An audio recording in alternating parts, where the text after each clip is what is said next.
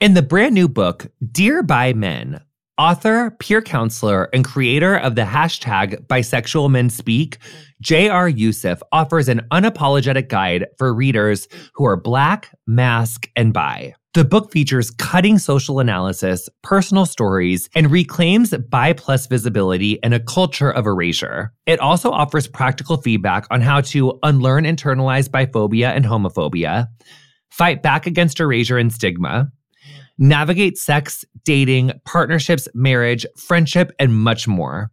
It's available now wherever books are sold. North Atlantic Books is offering listeners 25% off, plus free shipping.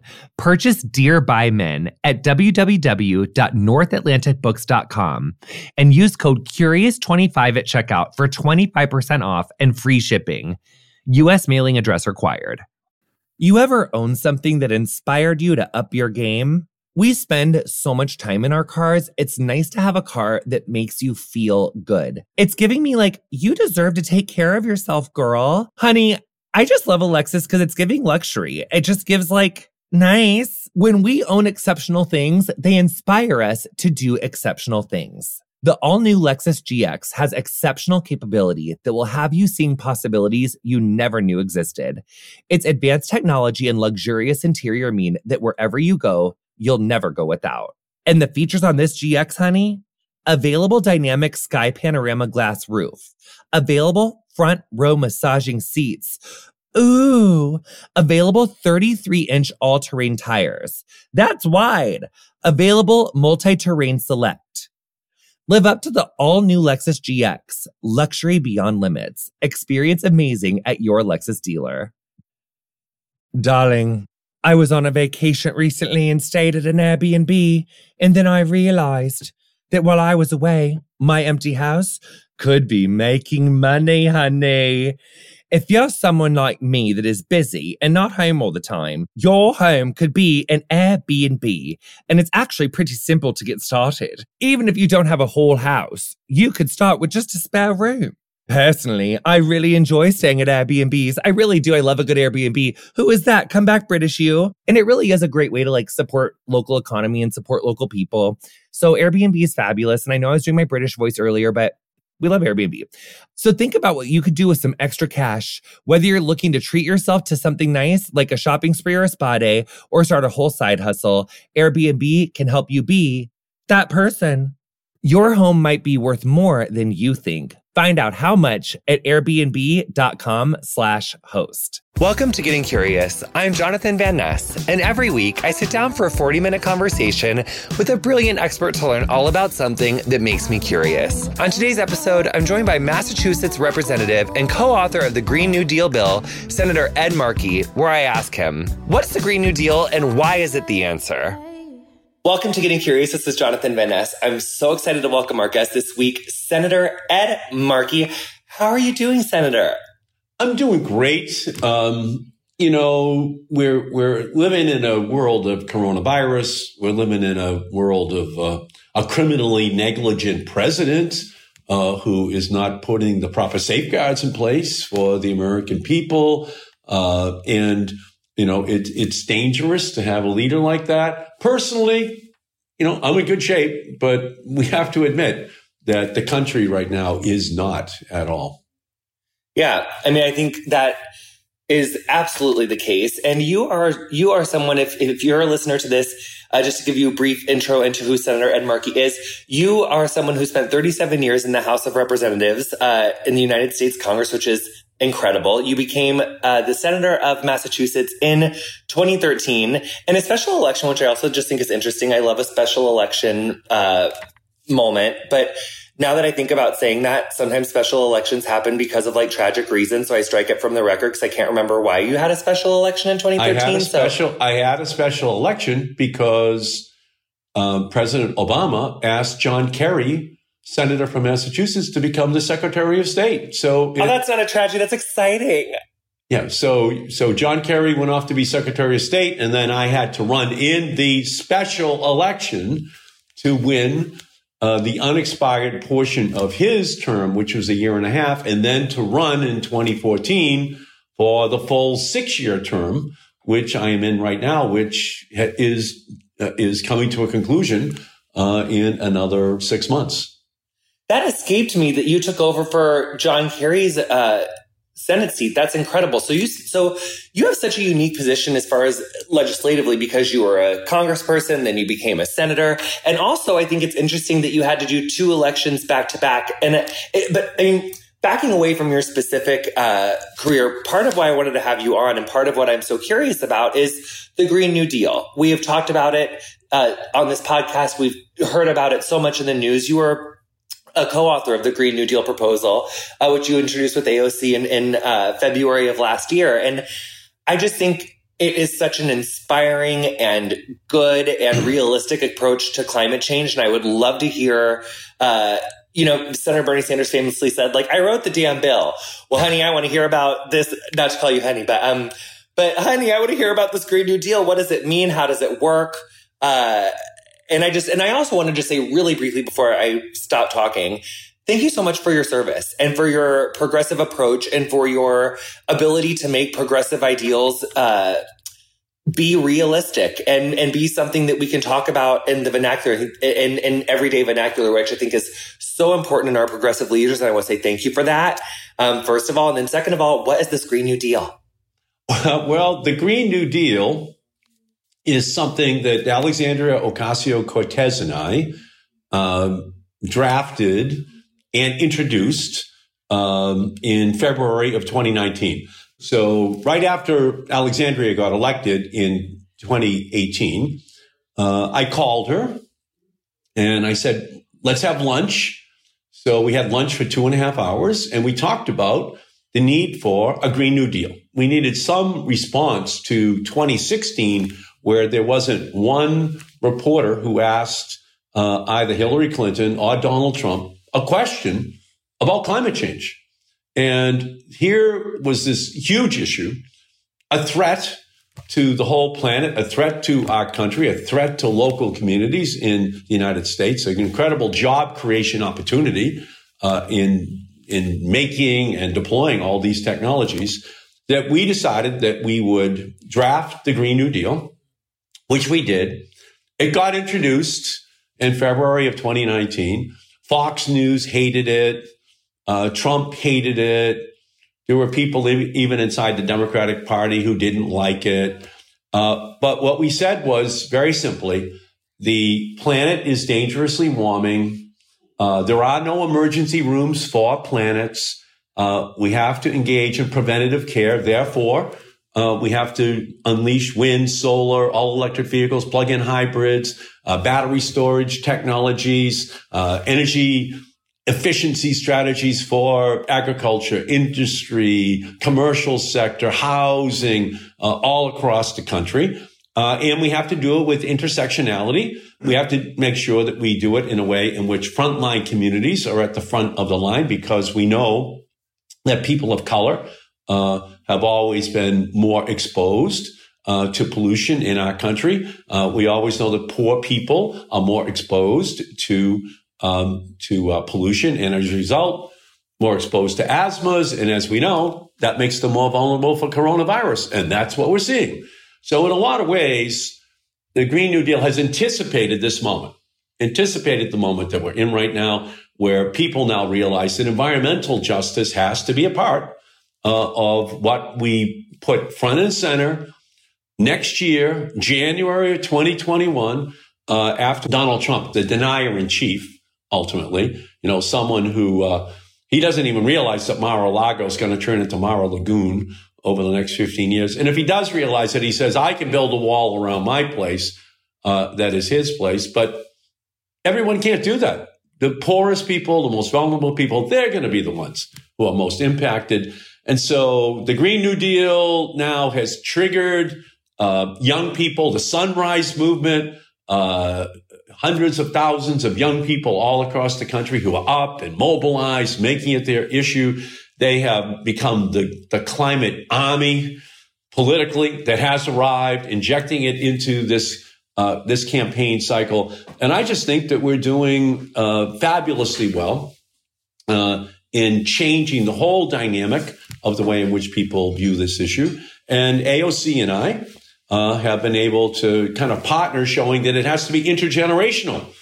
We need everyone in this fight. We need everyone who is a part of this effort. And I think that we're on the cusp, if we just keep going, keep our energy levels high, of having a huge electoral victory this year and having climate be one of the top issues. And as a result, an IOU politically next year that we cash in to say that this fundamental transformation of our energy sector, of the way in which we treat the issues of environmental justice, is transformed once and for all. So essentially, for a lot of our younger listeners, the Green New Deal is a slight play on the New Deal, which was a comprehensive economic package that came out after World War II. And this is the Green New Deal is like what 2020 needs. I think it's very interesting that this was conceptualized prior to the coronavirus, but coronavirus has laid bare all of, like you were saying, so many of the reasons why we need something like the Green New Deal. But when we're thinking about it, how does it work? What are the essential kind of cornerstones of what is the Green New Deal saying? Well, the Green New Deal really calls for us to move with a 10-year mobilization towards 100% clean energy. That's the goal. And we lay it out basically saying that in the 1960s, there was an effort, a 10-year effort, to have a mission to the moon, where we would have to invent new metals, invent new technologies, new propulsion systems, bring that mission back from the moon through heat, half the intensity of the sun, and to do so successfully and to complete it within 10 years. Well, the challenge now is for us to do the same thing in the clean energy sector. We know it's not a technology problem. We know it's a political problem. We know it's always been the oil, the gas, the coal industries that have been blocking this fundamental transformation, which is necessary in our country. And so we have to be the leader. We have to show that we are the technological giant, and we can do it. We can do it in every single sector of our economy. And here's the good news. We've gone from having only 2,000 megawatts of solar in our country in 2008, not so long ago. And if you think about, you think about a large nuclear power plant as being 1,000 megawatts. So we had 2,000 in solar. Actually, in terms of equivalency, probably the equivalent of one nuclear power plant. That's all we had, 2,000 megawatts. Well, today, we're up to 80,000 megawatts of solar. That's what's happened because we started to change the laws under Obama. We started to, create more incentives. In wind, we've gone from 25,000 megawatts up to upwards of 125,000. Did the world get windier? Did the world get sunnier in the last 10 years? No, we just changed the policies. And we have to really just take down all the barriers now in order to have the revolution we want. In 2008, not so long ago, there were only 2,000 all-electric vehicles in the United States. 2,000. Now we're up to 1.5 million. Elon Musk's company is now worth more than Ford Motor. And so that's how quickly it's all transformed. Every major automotive company is now saying they will have all electric vehicles as well. So we know that we can do it. We just have to accelerate the pace at which it's happening. There was no reason why before 2008 all this stuff couldn't have happened. But now we've demonstrated that technologically it's possible. And now we're ready to take off. Now we're ready to just completely explode in job creation. I was just going to ask, how does the Green New Deal impact unemployment numbers? I mean, we've had unprecedented unemployment numbers. We've had unprecedented shrinking in our economy under this administration and under the what's happened in the face of coronavirus. So how could the Green New Deal contribute to reducing unemployment? And also, how could it impact the crisis that we're facing in health insurance? Or is that just like a whole other podcast?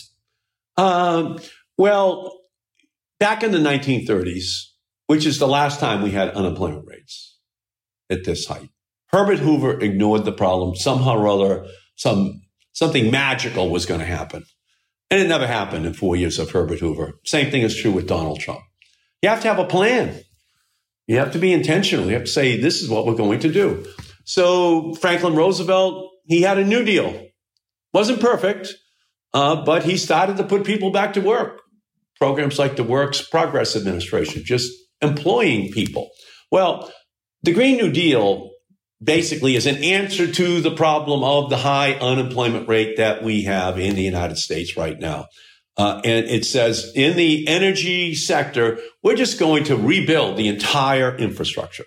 And we're going to do it with new regulatory policies, new tax policies, new incentives, so that millions of people are put to work building all of these new technologies, deploying them all across the country, reducing greenhouse gases for sure, reducing the threat to the planet, reducing the threat to our own country, but at the same time, putting people back to work. And what we say in our Green New Deal resolution is we want to put frontline communities at the front of the line because they're the ones most impacted. We want to make sure that people who are most impacted also get a chance to be at the front of the line to get these jobs. When you were saying earlier, we know people of color are disproportionately impacted by the environmental disparities that, it's increasing coronavirus. When you said that earlier, I wrote down redlining. And I think that's a way that in the history of the United States, we had, geographically, people were disproportionately affected to like having airports built next to them. But And I mean, amongst other things, that's just the first thing that comes up to my mind. But can you explain a little bit in detail and how we know that people of color have been disproportionately affected by environmental injustice and racism? No, thank you. So when I was growing up in a blue collar city, Malden, Massachusetts, it was an immigrant family, and my grandmother died, and they had 5 daughters. My mother was the second oldest. So when your grandmother dies, one of the girls has to stay home. So that was my mother. And so I still live in Malden. I still live in the same house that I grew up in. So it's 4 blocks from the Malden River. And all along the Malden River, coal companies, rubber companies, chemical companies, they just use the Malden River as a dumping ground. And my mother would say, Eddie, whatever you do, don't swim in the Malden River, because it was black. It had kind of a pre-Jimi Hendrix purple haze on top of it. But when your mother is saying don't swim in the Malden River, you kind of know you're not growing up on the Mississippi like Tom Sawyer and Huck Finn on these great adventures. Just don't go near our river. And why is it there? Because it's an industrial city. It's not a wealthy city. We know that wealthy suburbs are not going to allow their river to have all that pollution dumped into it. They're not going to have huge factories just spouting out smoke and then using the back door to just dump stuff into the ground, into the water, into the air. It's going to happen in poorer communities. It's going to happen in working class communities. And who populates that now in our country as our population grows? It's black, it's brown, it's immigrant, it's poorer. And so they are more exposed. And we know statistically that right now they are much more prone to having asthma because of where they live. And as a result, more exposed to coronavirus. So it's just the nature of where political power is in our country. We know that black and brown people breathe different air than suburban white people, generationally. And then ultimately it's reflected in life expectancy, exposure to disease. And that's what we actually explicitly talk about in the Green New Deal. It has to end. We're going to move to a non-polluting source of energy across the board in our country. And we're going to put those workers at the front of the line to get those jobs in order to deploy them. So I know because I still live 4 blocks from the Malden River.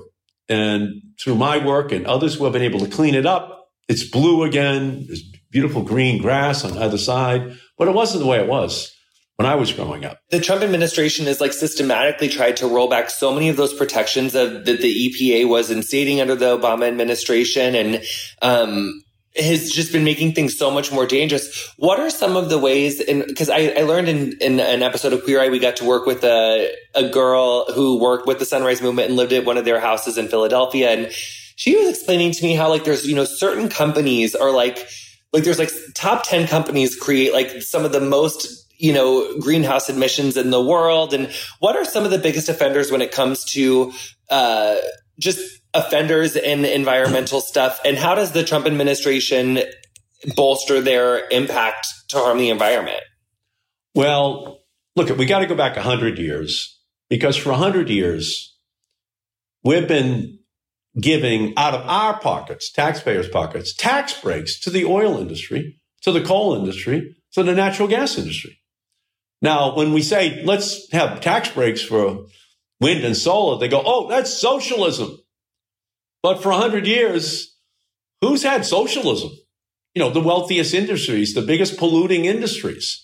And they use their political power now in the Trump administration to roll back all those regulations that have been put on the books by President Obama, by all the predecessor presidents going back to the dawn of the environmental movement in about 1970. So they have a pass to pollute now. Anything that they wanted to have taken off the books, they went to the EPA, and the EPA has written new regulations just to give them permission to pollute. And it's across the board. It starts with oil, gas, and coal. Listen to this. A coal lobbyist is now the head of the EPA.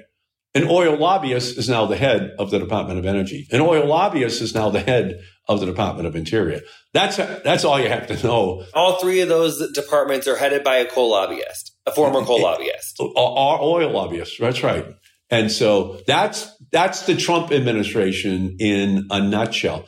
In 2007, I was successful in co-authoring a law. I was the lead Democrat in the House to increase fuel economy standards, which President Obama used to increase them to 54.5 miles per gallon. And that's still the largest single reduction in greenhouse gases of any law ever passed in any country at any time to reduce greenhouse gases. Well, Trump has just told his EPA and Department of Transportation, you just roll that rule back. We don't have to make the vehicles we drive more efficient. And why is that important? Well, because we put 70% of the oil we consume into vehicles. So if you don't make them more efficient, then you can't reduce greenhouse gases. But if you double the fuel economy standards, which is what that law does, you back out 3 million, 4 million barrels of oil a day that we never have to consume, and the greenhouse gases never went up in the atmosphere. So the oil industry just went to Trump and said, give us permission to pollute again. And so they've rolled it back. It's in court right now. It's why we need Joe Biden as president, so that we can make sure that these regulations that are on the books don't get rolled back, and that we put a whole new group of even stronger regulations on the books for the future. Because that's part of that administration lawsuit against California for basically saying, California insisted that all the car manufacturers there adhere to certain standards, and the Trump administration said those are too aggressive. And then didn't their EPA sue the state of California for being too aggressive on greenhouse things? And then which I also just think is interesting, because Republicans are supposed to be the party of states' rights and states kind of governing themselves.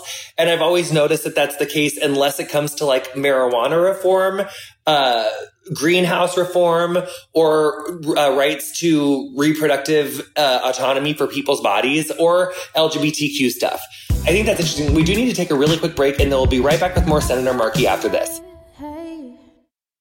Hey, it's Jonathan Van Ness. Americans United for Separation of Church and State defends your freedom to live as yourself and believe as you choose, so long as you don't harm others. Core freedoms like abortion rights, marriage equality, public education, and even American democracy itself rest upon the wall of separation between church and state. Christian nationalists are attacking these freedoms, seeking to force us all to live by their narrow beliefs. Americans United is fighting back. Freedom without favor and equality without exception. Learn more about AU at au.org/curious. Let's face it, I'm not going to stop treating myself anytime soon, and neither should you. But what I should stop doing is paying for me time with whatever random credit card is in my wallet. NerdWallet lets you compare top travel credit cards side by side to maximize your spending. Some even offering 10 times the points on your spending. So what could future you do with better rewards? Honey, is it like a gorgeous free flight that you would have had to have paid for, but honey, you're saving that flight money? Is it a gorgeous room upgrade? Is it like a gorgeous 2-bedroom suite instead of a 1-bedroom suite? So your in-laws or your friend could stay over there in that room so you don't have to hear them doing whatever with what they're doing in your guys' room? Is it really adulting? Oh, I love adulting. And you know what else I love? Is not waiting to make smart financial decisions. I also love paying my credit cards off in full every month because yes, good credit. So let's try to do that and making responsible decisions, which we love. But anyway, don't wait to make smart financial decisions. Compare and find smarter credit cards, savings accounts, and more today at nerdwallet.com. NerdWallet, finance smarter. Reminder, credit is subject to lender approval and terms apply. So welcome back to Getting Curious. This is Jonathan Van Ness. So one thing that I was thinking about, you have been in Washington for, some time. You know how these things work. I find so much difficulty in breaking down the level of news and the level of information that we need to break down in order to make decisions as voters, as consumers, as family members, as people who need healthcare. I mean, it is just, there's so much to sift through. And so I have a couple things that I want to sift through really quickly. One of them is just so people understand, because sometimes I feel like I have to remind myself, when we put gas into our car, that is gasoline, which is based from fossil fuels, right? Isn't it fossil fuels that make gas? That's correct.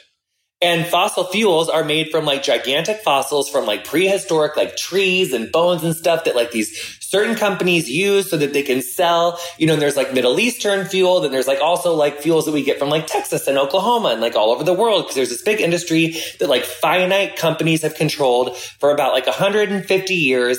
And there's a finite amount of these fossil fuels. So there's a lot of money being put behind who controls it, how we use it, who sets the price, all that stuff. So when we're talking about 70% of fuels that get put into cars and it's fossil fuels, and that's emissions that cause greenhouse gases, that's so hard for people to understand. But it's this isn't something that, the word socialism is being used as a tool to horrify people and scare people, when in reality, like you were just saying, the richest companies in the world, the richest companies in America have always had socialism.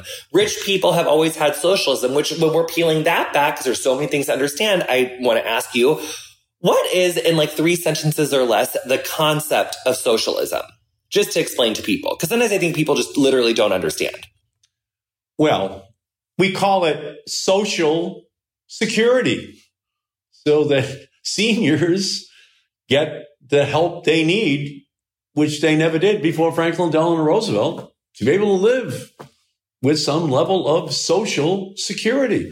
Medicare, that's a form of social health care for seniors in our country. Medicaid, having public schools, that's a way of saying that everyone, not just the rich kids, get a good education, and everyone will kick in. The roads which we ride on, that's all the community coming together and saying, for the social welfare, everyone gets to kick in a little bit, but you have a huge benefit that you're able to derive from it. So the government is really, the mechanism by which we take all of the common social problems and we say no family can solve it, so we pool our resources in order to solve the problem. Now, when it comes to renewable energy resources, they call it socialism. When it's tax breaks for oil, gas, and coal companies, it's the capitalist system working at its best in order to make sure that we're able to extract all of these fossil fuels. But when we want to use God's gifts, wind and solar, all of a sudden, they want to demonize it. And that's all just paid for by the fossil fuel industry. So they keep their monopoly over how energy is generated. And they block our ability to be able to take the very same resources and say, no, there are more ways and better ways and cleaner ways and safer ways and healthier ways that we can generate electricity. And we're ready for this revolution. So it's just a game they play. When it benefits them, it's capitalism. When it benefits ordinary families, somehow or other becomes socialism. And all it is just, it's hypocrisy on stilts, when it comes to corporations. And especially, when it comes to coal, it's like there are jobs that have been in coal, but that those jobs were put there by the fossil fuel industry. And we could also have more jobs in wind and in solar if the government propped up wind and solar and invested in wind and solar in the way that the government has historically invested in and propped up oil. So there is enough to go around. But also, I think that humans we can be great. We can be really great things, really great people, but we also can be really selfish. And sometimes I think that when people talk about environment, it seems like this nascent thing that that's never going to get to me. It will. This is people are already dying. People are losing their homes. People are losing their health. And it is a very real threat that everyone is facing. So it's not just this ambivalent thing that's like, oh, the environment. No, this is really real. We're seeing it all across the board. I do kind of want to bend into one other little baby thing. You have a primary coming up on September 1st, which Massachusetts is this primary season has been such a season. And, you are currently in a primary. I think that, it's interesting because when we were talking about, interviewing on this podcast in the time before this, our team had said, we don't need to endorse anyone. We really just want to find out what, he thinks about things. But in doing the research, honey, not to call you honey twice, but I so do endorse you. And I don't have the fortune of living in Massachusetts, but I do. You have a track record, you have the experience, and you have put yourself in so many positions that were not necessarily favorable, but they were the right thing to do, especially when it comes to environment, which I think is really important. So I just want to say that, but I do want to talk about you're running a primary, in a time where, you really can't go knock on doors. You're also running against someone who comes from a classic, American political powerhouse. I feel like in my research, this is kind of a microcosm of where we are in the Democratic Party between a more centralized branch and then a more progressive branch, and figuring out who is going to be the people making the decisions. And for me, I endorsed Elizabeth Warren in the presidential primary. I was just kind of talking about some of the things that I want Joe Biden to be more progressive about when it comes to his marijuana policies. So I think it's important that we always talk about within our policy kind of the ideologies of where we could go, how we could get there, et cetera. So what do you say about all that? Well, I start with we have to change campaigning. When you're ordinarily campaigning, it's a handshake and a smile. You're out there talking to people. Now, I've got a mask on. People don't even know if you're smiling. You can't shake hands with them. And so that's a different world. So you have to use Zoom. You have to show up at events, but way socially distanced. You can't really have huge crowds. That's Donald Trump. You have to be very, very careful. So we've had to move it over to more of an online presence. And it's amazing, isn't it, how quickly people have just adapted to Zoom. People now include it as part of their life. And on this new social media dominating campaigns platform, my race has taken off because I've been endorsed by the Sierra Club, endorsed by the League of Conservation Voters, by the NRDC, by Planned Parenthood, by NARAL, by the Human Rights Campaign. The LGBTQ community nationally has endorsed me in this race, by Alexandria Ocasio-Cortez, who is right now running an ad in Massachusetts on my behalf to endorse me as part of this incredible progressive revolution that we need in our country. So for me, it's just incredibly gratifying to see this progressive left have my back in the race because in many ways, the Green New Deal is the answer. Medicare for all is the answer. Making sure that we have a comprehensive immigration program for all 11 million immigrants in our country. So we keep those workers here because they're essential workers. That's what we found out. They have to go to work. They can't Zoom to work. So that's part of who I have been in my career.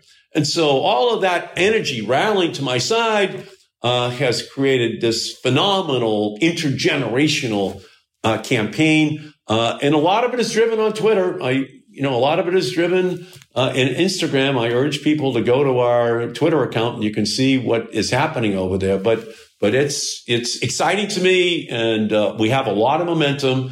It's a dead heat to a certain extent.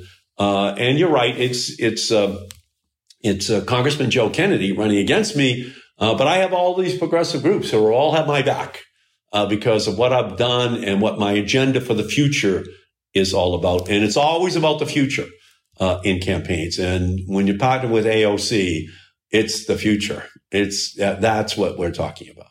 You are on several committees in the Senate that greatly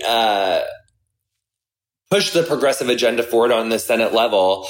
So your primary has, a lot of consequences for, our country. Do you want to talk about what do you see as some of the biggest consequences of your primary? Well, obviously the Green New Deal is on the ballot. It's on the ballot.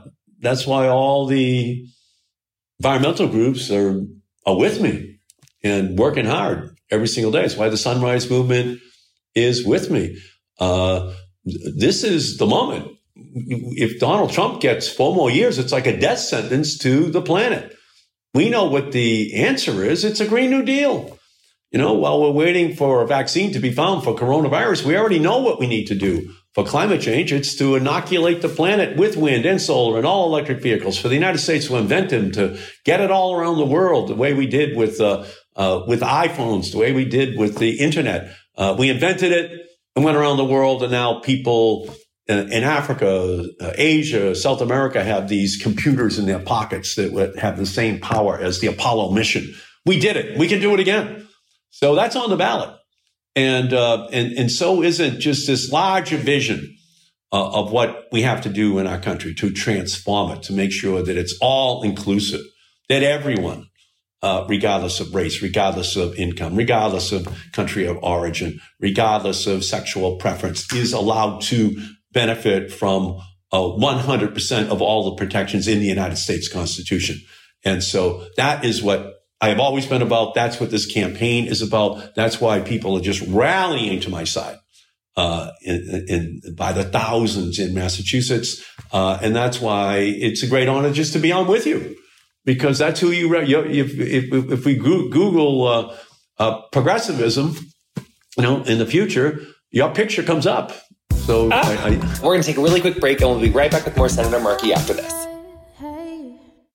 If you're like me, the threat of fascism is weighing on you this year. But even when the F word is uttered, way too few of us are considering the full scope of the danger, let alone how to really stop it. The Refuse Fascism podcast, hosted by Sam Goldman, names it, dissects it, and connects in-depth analysis of what fascism is with the understanding and urgency we need to defeat it. And she is joined by great guests to discuss the threat of civil war, attacks on abortion rights and trans rights, Trump and the theocrats, Project 2025, efforts to erase history and critical thinking, and much more.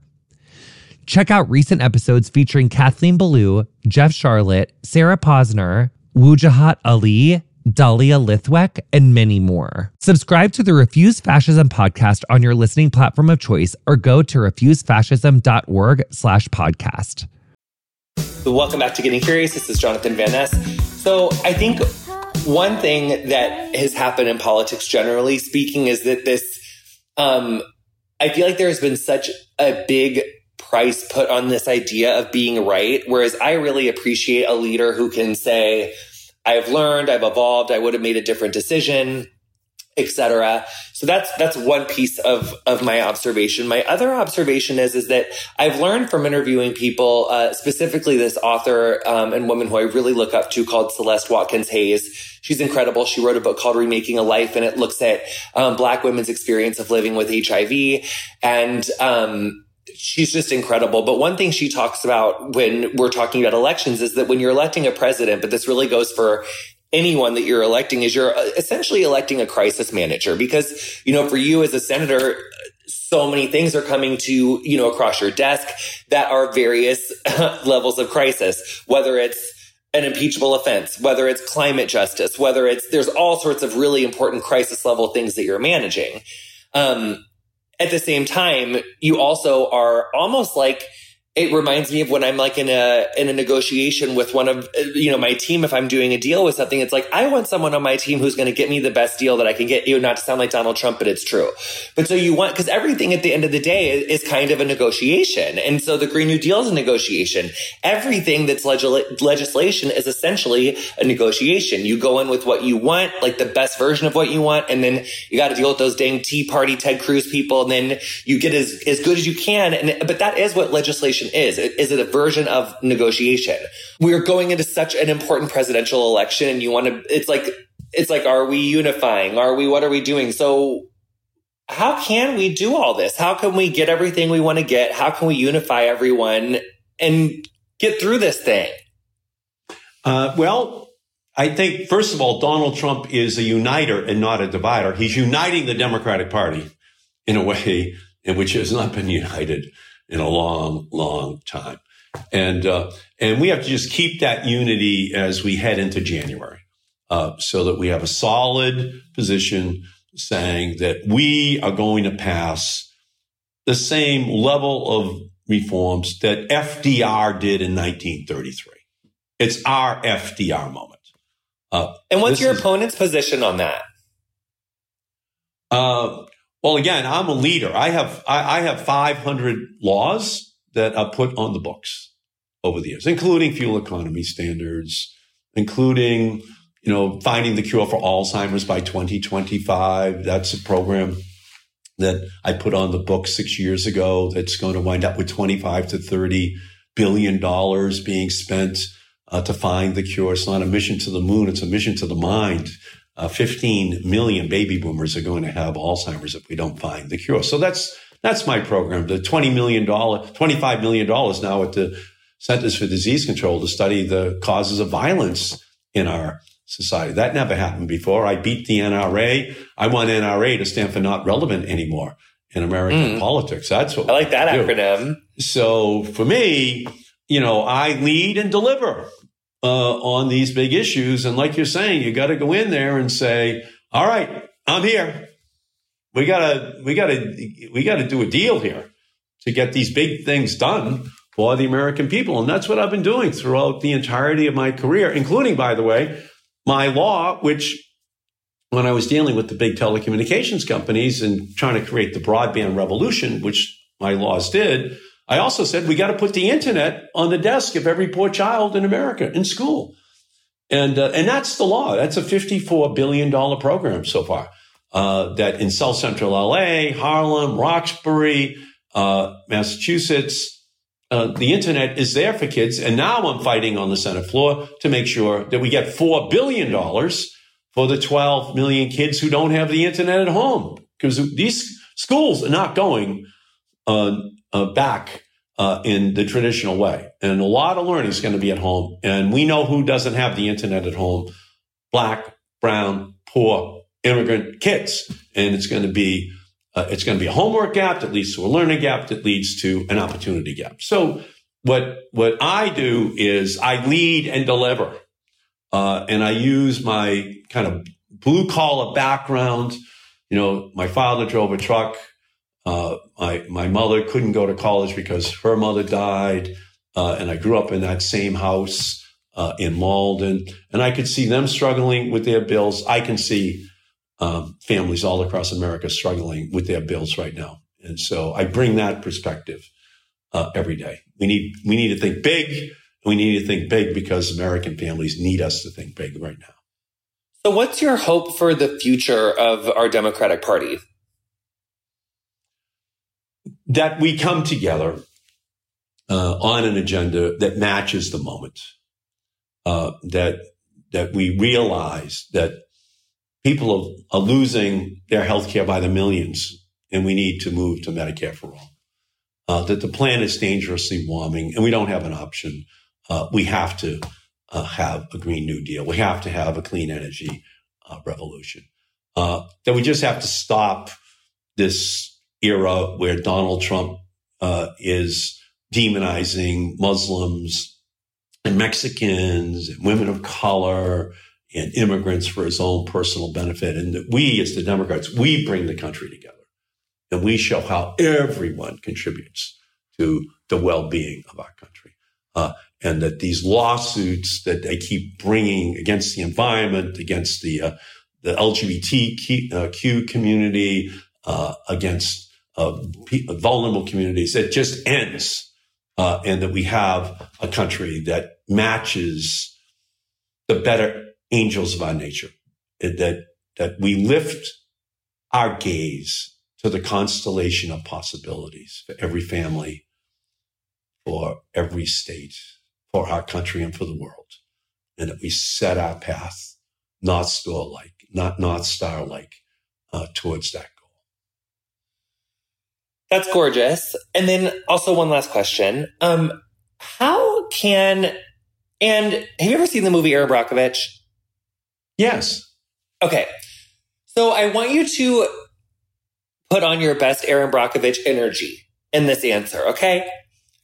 How can listeners succinctly kind of convince other more centrist members of our Democratic Party to get in on the left a little bit more? How can we coax folks to think bigger? And why is that so important?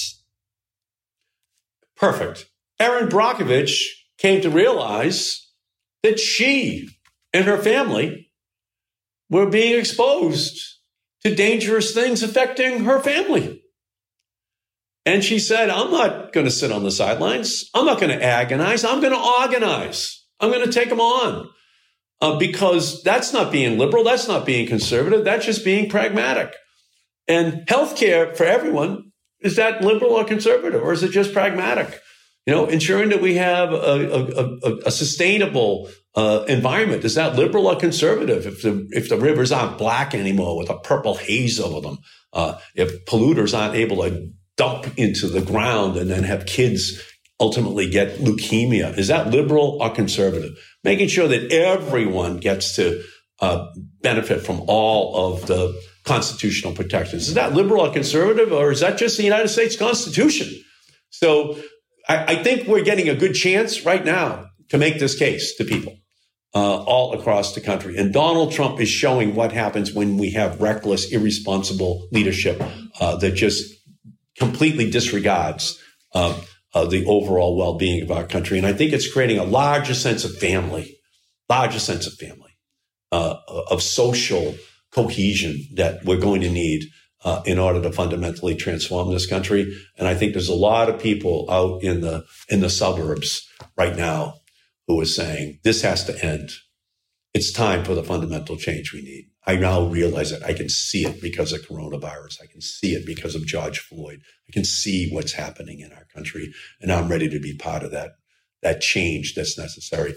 And that's what the Democratic Party has to do, to come together in order to put in place those fundamental changes that embody justice, environmental justice, healthcare justice, educational justice, economic justice, racial justice for everyone in our country. That's gorgeous. I mean, I know we need to wrap. Is there anything else you want to say, honey? Because you have a next term that's on the table, and we do have incumbents have been ousted, but a lot of times for a more progressive newcomer. And in your case, I just don't think that that's the case. Well, again, I lead, I deliver. Greenhouse gases, my laws. Gun safety, my laws. Find a cure for Alzheimer's, my laws. Put the internet on the desk of every poor child in America or at home, my laws. Making sure that we have an insider trading law that puts Wall Street bad guys behind bars when they hurt ordinary families. That's my law. I have 500 of them. I know how to do it. And we're going to need people who know how to do it in 2021 to get it done. And I have done it. And my opponent does not have that kind of a record. He's been in the United States Congress now for 8 years, and he's had plenty of time to demonstrate that capacity to be able to bring fundamental change to our country. I have done it. He has not. And I think that's really what's going to decide this election, because the progressive left has rallied to my side because they know I know how to get things done. And ultimately, they know that you will be a more aggressive, progressive negotiator on our behalf at the United States Senate. So with that being said, I know you got I have one more question. I know we got to go, but is there what's the biggest vote that you're doing today? What are you doing tomorrow? What's it like to cast a Senate vote? Really quick, just tell me anything that you want to say that we didn't talk to. Literally anything for the last minute. Well, I just voted on another really unqualified person to work at the Department of Energy, to be the Deputy Energy Secretary. And on that, I was a big thumbs down because it doesn't represent at all the fundamental progressive change we need. In fact, it's just a further look in the world through a rearview mirror way of looking at energy policy in our country. And we just have to end it. We just have to clean out the Department of Energy, EPA. EPA now stands for every polluter's ally. So isn't the Department of Energy. It's just time to change. And then I just cast that vote, ran over here, and jumped on with you, Jonathan, so we could have this incredible chat. And I really have loved being with you. Well, thank you so much, Senator Markey, for your time. I know you have a lot of important things to do and a lot of important people to virtually see. I hope that you get that one Representative Gomer out of there with his COVID ass living in his office. And you guys really got to deal with that. That is so crazy. But have a good day, and thank you so much. And be careful, and we're so proud of you. You've been listening to Getting Curious with me, Jonathan Van Ness. My guest this week was Massachusetts Representative and co-author of the Green New Deal bill, Senator Ed Markey. You'll find links to his work in the episode description of whatever you're listening to the show on. Our theme music is Freak by Quinn. Thank you so much to her for letting us use it. If you enjoyed our show, introduce a friend and show them how to subscribe. Follow us on Instagram and Twitter at CuriousWithJVN. Our socials are run and curated by Emily Bosick. Getting Curious is produced by me, Erica Ghetto, Emily Bosick, Ray Ellis, Chelsea Jacobson, and Colin Anderson, with associate production by Alex Murphy.